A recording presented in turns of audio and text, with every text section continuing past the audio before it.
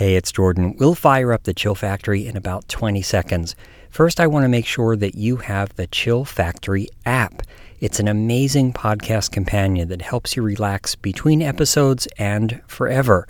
Stay tuned to the end of this episode because I'll be giving a special password so that you and 99 other listeners can use all of the Chill Factory app's features for free.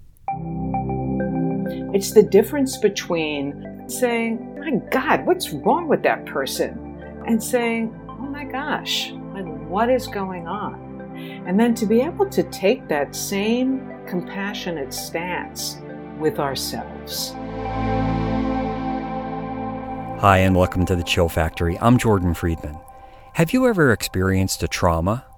How about your family members or friends or colleagues?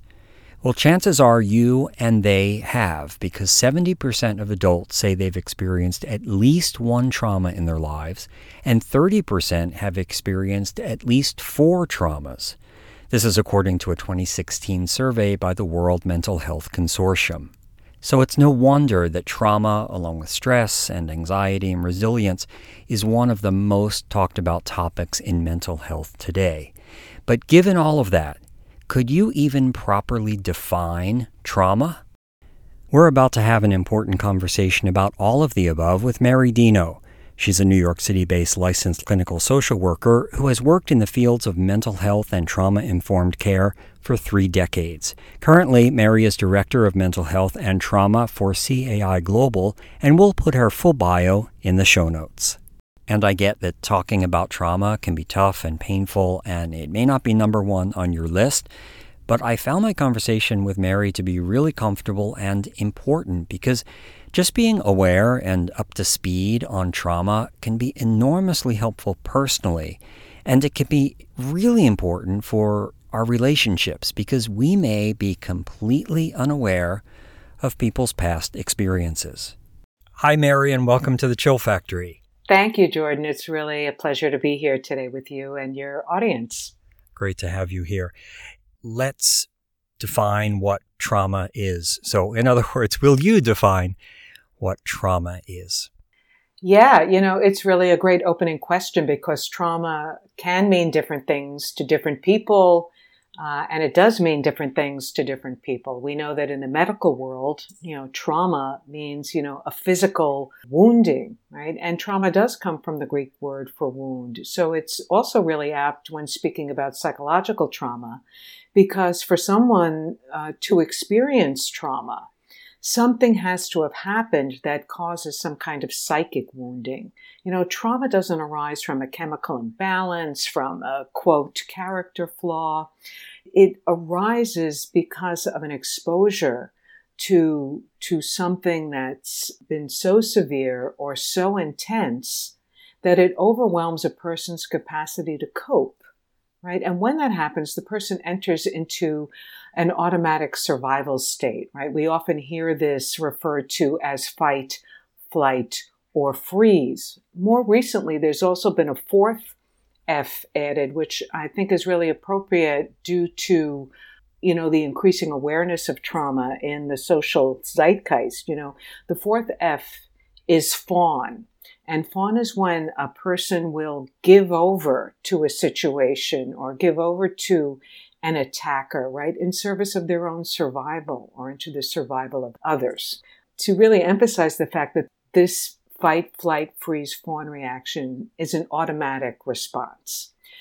So trauma is the actual event that happens that overwhelms a person's capacity to cope, and it also refers to the long-lasting effects of these events or of these circumstances, right? And how they affect a person's mental, physical, social, emotional, and spiritual well-being. And this can happen by having a direct experience of the traumatic event. It can also happen when witnessing this type of traumatic event happen to somebody else. And are these reactions to events, is it a matter of degrees? And I ask because I feel like today we're living on a trauma train where there is one traumatic event after another happening in the world.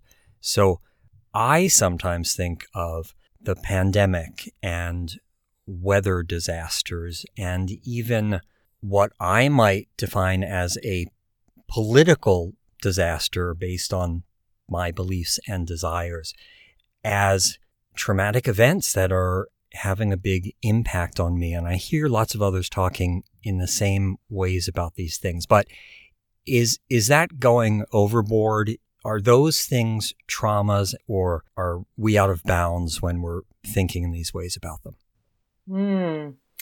Another really good question.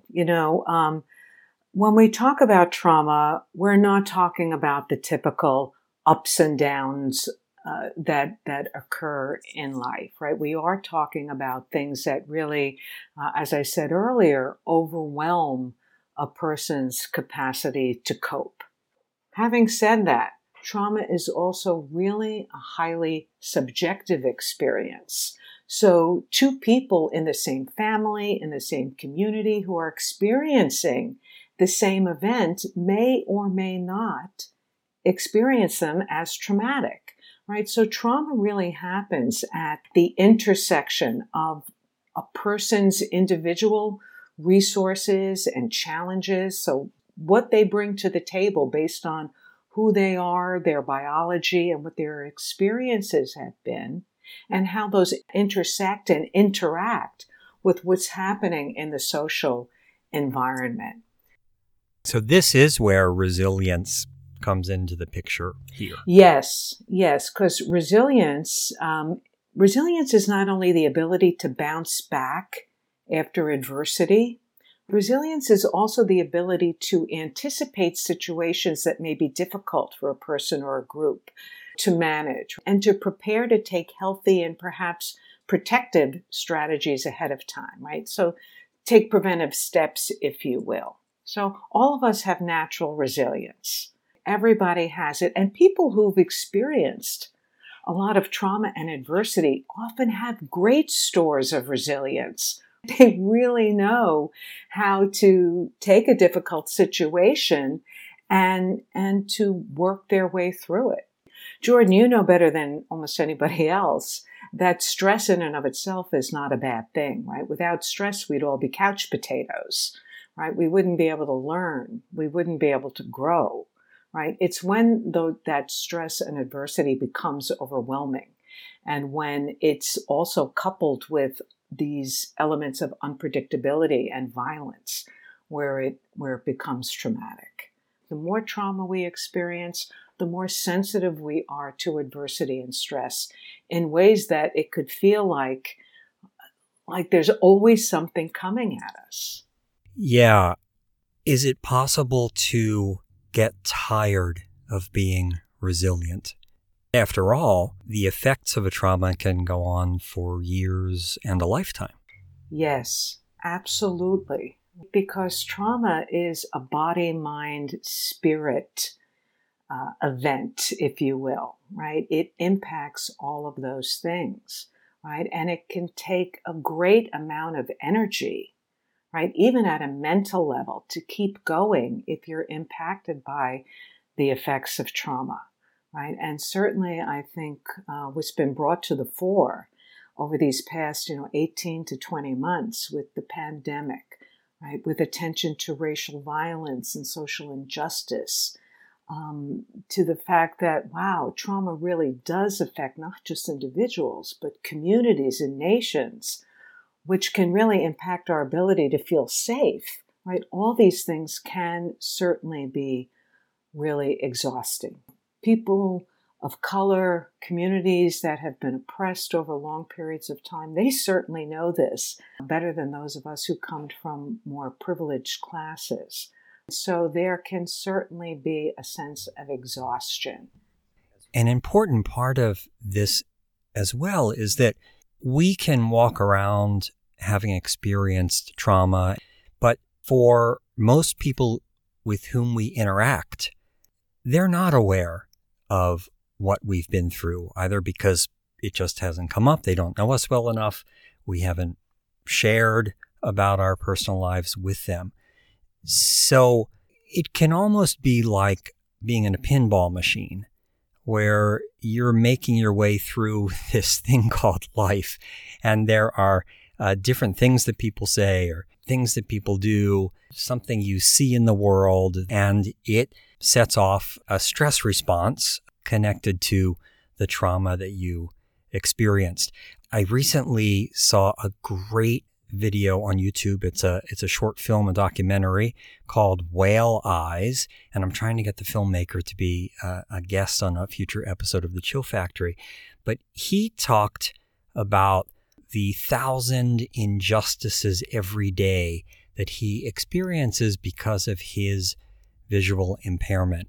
And as a fellow visually impaired person, I so identified with him when he talked about this. It's not because the rest of the world wakes up every morning and decides, I'm going to make it difficult for someone who is having challenges or someone who's traumatized. I'm going to make their day difficult by doing this, that, and the other thing. No, it's because that's just the way life is. So it can be really tiring because you can't control what other people are doing. You can communicate with them. You can try and educate them. You can share with them why what they did or said might be difficult for you. But boy, when you're trying to live your life and you have a lot of stuff to do and you have a lot of responsibilities, that can be really tiring and really draining. So when I think about the question of, can you just become tired of being resilient and tired of dealing with the effects of trauma, that's very much what I'm thinking. And this filmmaker really stated it in a very clear way in his words and in his film.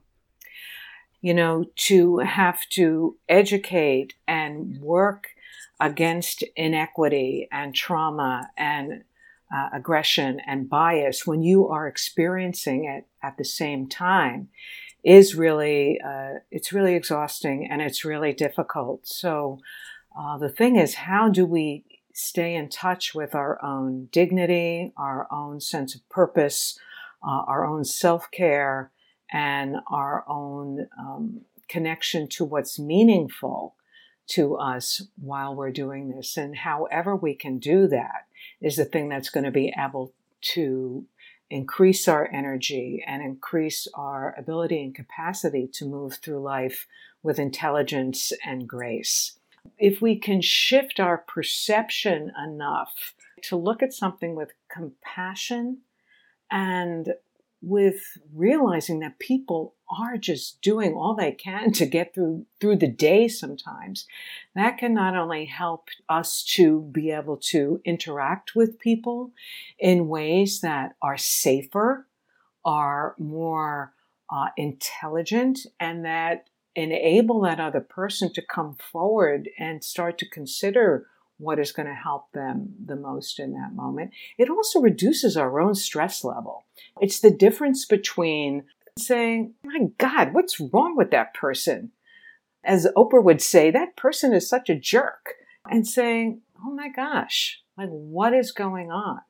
And then to be able to take that same compassionate stance with ourselves, to really embrace the fact that we have been through adversity and that things are going to be tough, and that sometimes we have less than healthy or less than wonderful responses to it. To embrace ourselves around that, you know, is really, I think, the first step.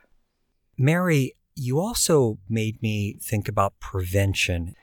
People won't be as engaged to learn how to reduce their stress and anxiety at a point when they're not feeling stressed or anxious. But I would argue that the nature of trauma, especially the nature of trauma, is that it's unpredictable. So when you are experiencing a trauma, it can really throw you off balance. It's like trying to operate during an earthquake. And it's hard to think on the spot about who to reach out to or what technique, you know, that guy mentioned 3 years ago in a workshop. I'd really like to use that now. So this conversation with you is a good reminder to, learn techniques now to fill up your toolkit as much as you can with stress reducers, even if you don't need them at the moment, because most of us will need them at some point and probably more than once. Oh, yeah. Oh, yeah. I mean, certainly what you're saying is also true. It goes from the practices for managing stress and certainly practices for managing trauma. The more that you can practice and incorporate these types of techniques and strategies into your daily life, the more prepared you're going to be, not only for facing the unpredictable, but Jordan, as you were saying, we're living in a time where there's pandemics, we know that things could be just around the corner, right? We have to almost gird ourselves on a daily basis for encountering things that are going to be unpleasant and potentially remind us of past traumas that maybe we or our communities have been through. So let me frame this particularly to trauma. So one thing that's really insidious about trauma is that it can make it really difficult to deal with complexity, right? And we live in very complex times. And so the fallback is for our brains then to go into a hyper alert state, right? If we don't know where adversity is going to be coming from, or we anticipate that it's coming all the time, right? Our brains are going to be way more sensitive to signs of danger than it is at baseline, right? That it is naturally. So when that starts to happen, then our thinking and our perceptions become very bifurcated. So things become either, we see them as either all good or all bad. They're going to be completely safe or I'm completely at risk. Something is all right or it's all wrong, right? So to the extent that we can do things to help ourselves not get into that place, right? To be able to tolerate discomfort, to be able to have a calm enough nervous system that when something unpredictable comes along, right, our thinking brain is going to stay online and work with our emotional brain to be able to manage things in a way that's reasonable enough. The more then we're going to be able to maintain this sense of, okay, this is tough, but I can do something about it.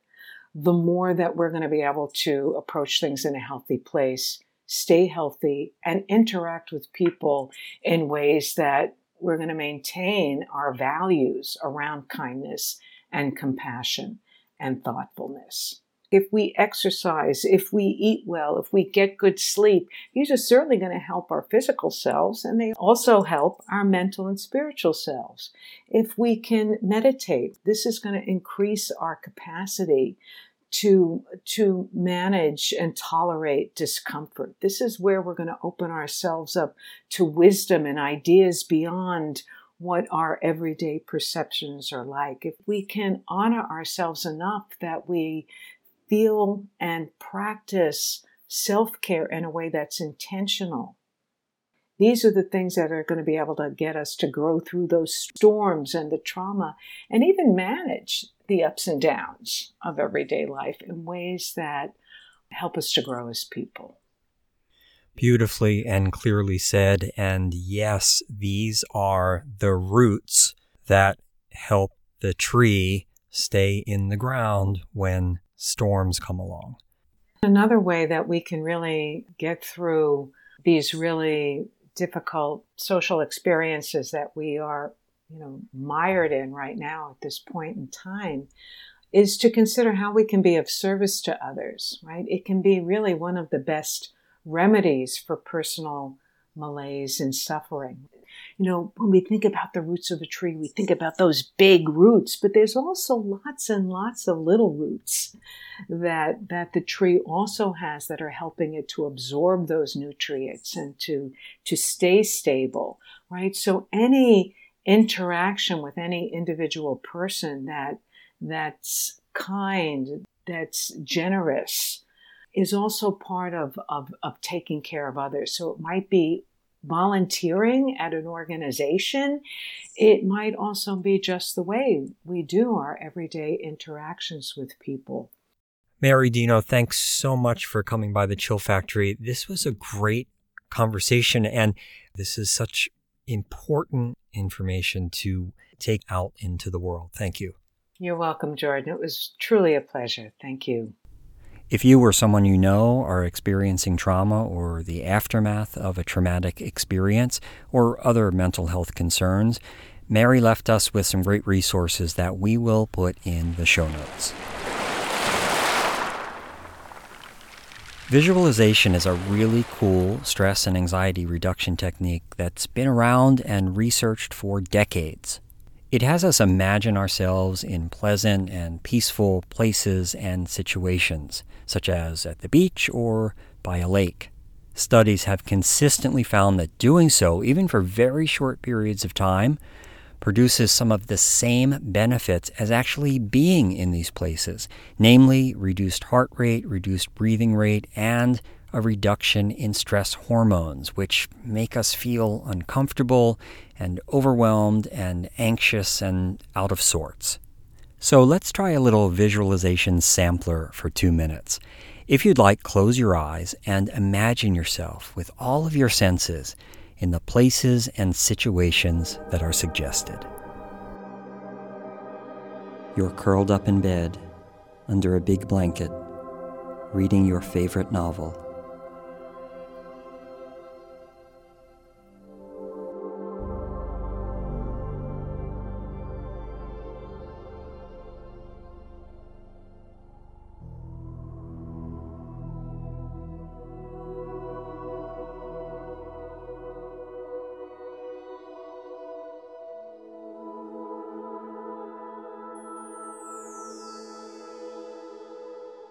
You're sailing across an endless blue bay, your bright red sail rippling in the wind.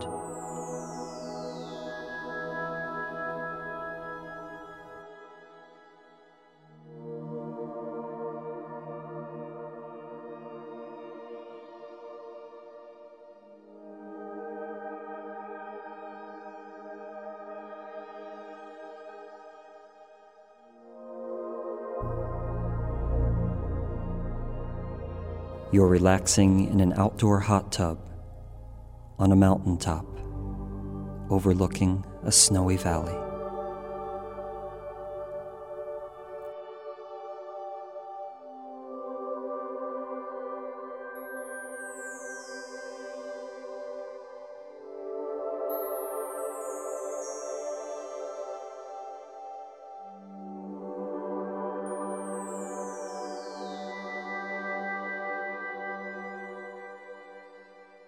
You're gazing up into a starry, moonlit night.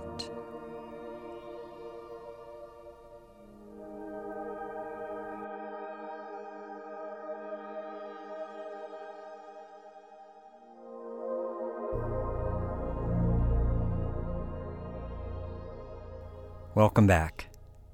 So when you're feeling stressed and anxious or you need to reboot, take a minute to imagine yourself in a peaceful situation or place. You can write them down ahead of time so you'll be able to refer to them. You can record them, or you can be guided by them on the Chill Factory app. Just go to the App Store or Google Play and download the Chill Factory app and enter the special password IMAGINE when prompted. And this will allow you to use all of the Chill Factory app's features for free for 1 year from the original post date of this episode.